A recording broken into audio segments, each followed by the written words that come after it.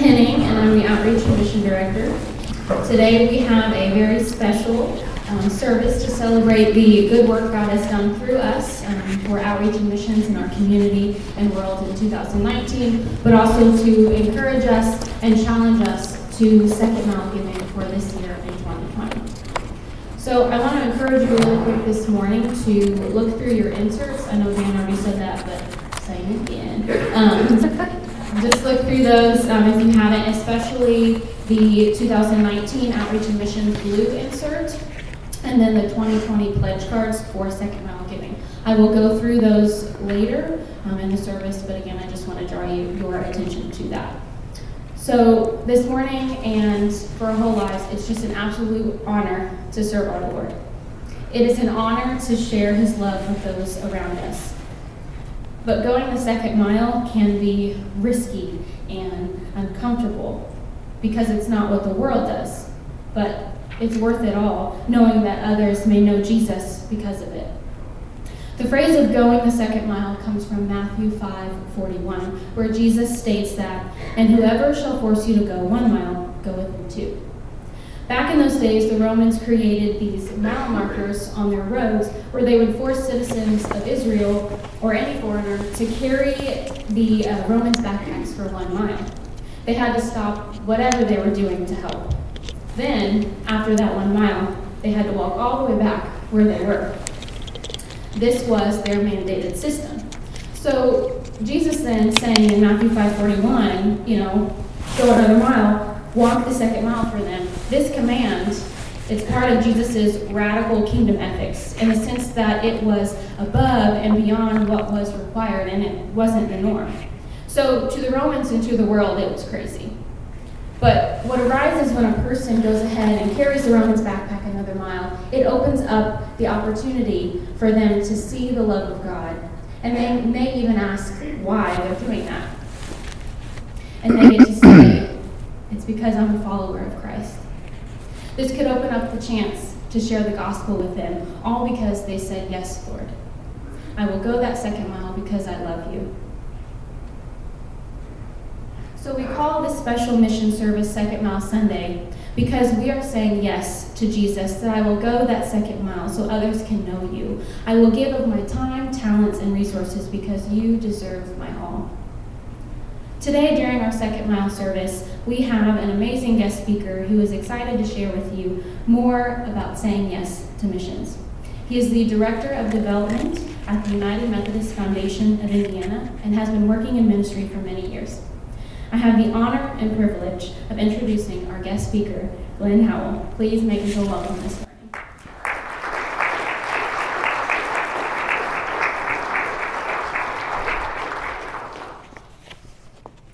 Good morning, everybody.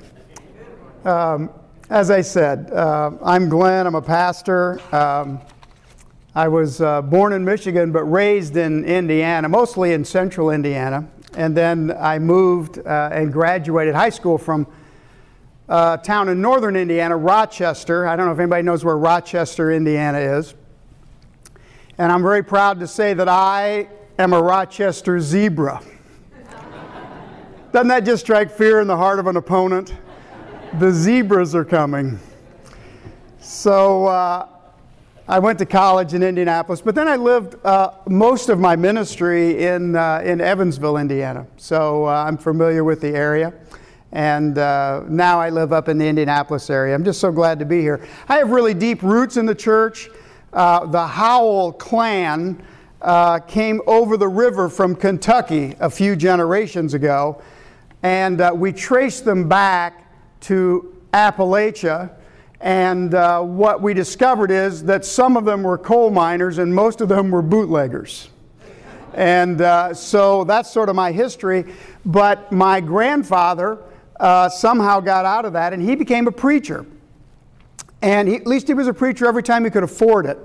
So he lived during the Depression, a lot of his ministry, and things were really tight, and often churches couldn't pay him, and he would be a preacher as long as he could, and then he'd quit. When he didn't have any money, he'd go work another job for a while, then he'd come back and be a preacher again.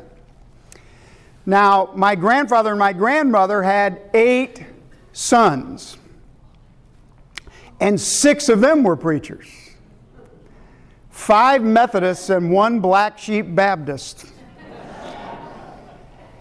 And then those 8 brothers had another couple of dozen kids, of whom I'm the only one to be called into the family tradition. But every 4th of July, we would have a Howell family reunion when I was growing up. There's really nothing like the smell of fried chicken and a whole bunch of yakking pastors. And I used to say in that little town park where we met, there was more hot air per square foot than anywhere in Indiana. And I believe that. Now, it was about 30 years ago that I got a phone call from a guy named Reverend Glenn Beck, God rest his soul, asking me if I wanted to go to Haiti with him. He was trying to get young pastors to see the importance of missions. And Glenn was known across Indiana for being the pastor who was one of the very first to try something called Faith Promise Missions. And every year his church had that special day, just as you are today, with Second Mile. And his church just crushed it in mission giving. I mean, it was one of the highest giving churches in the state, even though it was a small to mid-sized church at best. But Glenn had a passion for missions. He used to say all the time that he had had his heart broken by the things that break the heart of God. Well, within 7 years of that first trip I made 5 more trips to 4 different islands in the Caribbean. We would always go in January or February because I'm not dumb. Our churches supported causes in Africa and Indianapolis, in Haiti and in Terre Haute. Our church learned to look not just afar, but within. And we helped in our own community more. We grew spiritually. We grew in unity. We had our heart broken by the things that break the heart of God. And so we set out to heal some of those things. And what we found was when we helped heal those things, we ended up healing ourselves. And so the word missions changed from a noun or a thing into a verb, into a way of living. We were living a mission. So I salute you today, and I encourage you in what you are doing. Don't ever be one of those people, and don't be one of those congregations that think small, that think that you only help your own, because your own is smaller than God's own. Help God's own. And be generous with your pledges and giving today. Serve and give time, of course, but reach deep today and be the mission. Say yes to missions. And if you say yes to missions, you will be saying yes to 2 or 3 wonderful and important things in your life. And I want to talk about those with you. When you say yes to missions, first of all, you are saying yes to growth. Giving and serving grows and transforms us. Us. The gospel that we believe is this: God gave creation. God gave His one and only Son. And His one and only Son gave Himself. He gave Himself to the point that we would never do. He gave Himself into death. But in death, He rose. And He was transformed. And so shall we be. It's not a vague hope. It's a reality that Jesus wanted to show us through His life. You know, we call Him Christ not because He could do things we can't, but because how He revealed how we are like He is. Resurrection beings, transformed by becoming as giving as He is. And this is particularly true in the world of money. Jesus said, "Where your treasure is, there will your heart be also." The treasure and the heart are linked. And that singular thought is among the most insightful in all of Scripture. How you treat your treasure shapes the shape of your heart.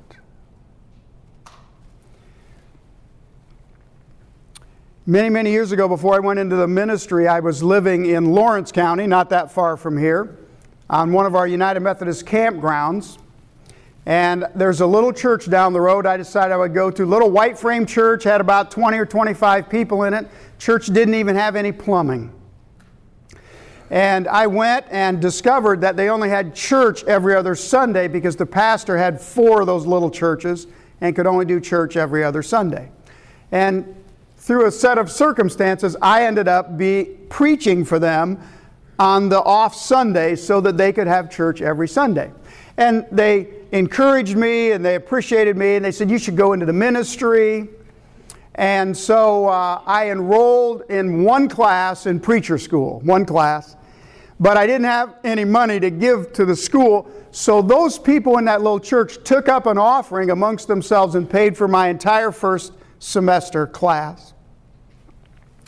I was making it a point to thank each of the people who had given something for that offering, and I remember going particularly to a guy, his name was Bud. I said, Bud, I appreciate the fact that you helped me with, going to school. And he said the most incredible thing. He goes, well, Glenn, I didn't really want to do it. I said, well, you didn't? And he said, no, but he says, I often don't want to give anything. But when I do, it isn't long before my heart tells me I was right. See, now that was God speaking to his heart. That was God growing his heart to resonate with and to come into unity with God's own heart. And if he'd held back, he would never have put himself in the place to hear what his heart was telling him. Now, truth be told, for many of us, money is the most important thing in our lives. And when we give, we're telling God we're ready. We're ready for him to grow us into the likeness of Christ. Say yes to growth. Say yes to growth. Now, secondly, when you say yes to mission, you are saying yes to the witness. A couple years back, I was on a boat on Lake Superior, heading out to see the pictured rocks. If you've never done that, I recommend it. And as we were pulling away from the dock or the little harbor there was a guide on the boat, and he said, is anybody here from New York or Philadelphia, Boston, from the East Coast? And, a fair number of people raised their hands, and he said, now, if any of you encounter breathing problems, he said, that would be caused by clean air. He said, if you'll move to the back of the vessel, the diesel fumes will make you feel normal again. Now, sadly, many of us who are Christians have breathed in so much sick air for so long, we think it's normal. We think accumulating a hoard of stuff is a normal life goal. We think the purpose of life is to expand our kingdom and our ego and our sense of importance. We think there's a shortage of what we need, and it's us or them, and everybody's out to get ours. We think the needy are people that we should avoid, not people we should join. We don't want to be around the least of these. We want to be around the best of these. And we are defined by the air quality standards of a society that has no standards except to remind us that we need more and more and more in comparison to the person sitting next to us at the office or on the bleachers or in the pew. And when we finally have more, we will arrive at our happy place. And we never get there. Matthew 6 says, no one can serve two masters. You cannot serve God and money. One is always servant to the other. Now, Shiloh, we're supposed to be the ones who live such that the world knows who is our Lord and what is our servant. I do a fair amount of driving, and so for many years I've had XM radio on my car. Now I gave it up about a month ago because I'm using that money for something to give to something, but for 6 years I've had XM radio on my car. And I was driving down the road just a few months ago, and I heard two advertisements back to back that really gave me pause. The first one was for underwear. Tommy John underwear. They were very clear in the ad. Try our underwear. It will change your life. Seriously. It will change your life. And then right after that was a ad for a chair mat. You know that thing under your office chair? Theirs was glass. And they said almost the same thing. Your life will never be the same. And I started breathing that rotten air. Man, I want a better life. You know, until I heard those ads, I had no idea my life was so deprived. Living day after day in my Fruit of the Looms. Sliding around on my sad plastic chair mat from Office Depot. Silly me. The happiness that I've been looking for is as near as a change of underwear. Silly me. I've been looking for fulfillment in loving God and serving others. I just didn't know it was all so easy as getting a chair mat. It'll change my life. Man. Pastor Dan, you could sit on your new chair mat in your new underwear. Holy cow, that'd be like the next best thing to heaven. Well, who is going to call BS on this lunacy? Who's going to show by the life they live and the words they speak that this grand illusion is just that? It's an illusion. Who will tell people that no matter how much money, how many pair of underpants, how smooth their chair mat, they will still be paralyzed by uncertainty, anxious over their kids' choices, disturbed by diagnoses from the doctor, and despairing at the thought of their own death? How about somebody changes that? And our witness is somebody did, Jesus Christ our Lord. And I would rather live in the certainty of that grace than have $1 million and a bunch of stuff and despair because it isn't giving me what I need and I just don't know what else to do but to try to get some more. That's the life of an addict. Be a witness to the kingdom. Show the world another way. Stand up for your faith. Trust the gospel. Trust the Lord. Say yes to the witness. Finally, importantly, when you support missions, you are saying yes to great outcomes. A few months ago, I was at a church and was just worshiping there, and they had a children's sermon or children's message just like you did. And the leader had this, she had pictures of her summer vacation, and she had been out west where the giant sequoia trees are, and she had a picture of her family. There were 6 or 8 of them, but they held hands and they couldn't get their arms anywhere near around the trunk of one of these trees. And she was saying something about how certain obstacles you can't get by them, and some things are too big. Anyway, some little kid raised his hand. The kids always do this. Some kid raised his hand. Ooh, ooh, ooh, ooh. She goes, well, yes, Johnny, what is it? He goes, well, God could hold that tree in his hands. Just ruined the whole children's sermon, incidentally. And I thought about that on my way home. See, this is what sequoia seeds look like in your hand. And if you put one of them on the tip of your finger, this is what it looks like. Now, these seeds fit in my hand. And if I keep them in my hand, I will always have the seeds. But if I let them go, this is what they look like. Or they look like this.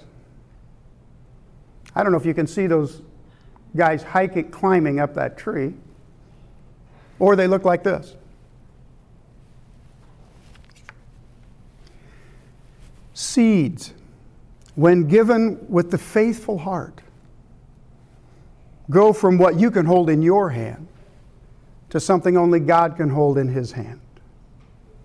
And I don't know about you, but I'd rather have a ministry that only God can hold. The witness of our faith is that giving for others, when given from our heart to the Lord's heart, becomes far-ranging beyond our expectations. That's what happens when God is involved. When we say yes to the call of God rather than to the narrative of the world. One seed becomes something we can't get our arms around or see the top of. Say yes to missions. Give with your heart when you give today. Give with all your heart. And when you do, your heart will be transformed. Your witness will be transforming. And your outcomes will transcend all you can ask for or imagine. Let's pray. Gracious God, we say yes today to missions, yes to your mission, yes to our mission. We say yes to help and hope. We say yes to your children near and far. May our offering to you grow us toward you today. May it give a witness of light in the darkness. And ultimately, blossom into unimaginable goodness and grace through the touch of your Holy Spirit. We trust it will be so. In the name of Christ our Lord and the salvation of our world. Amen.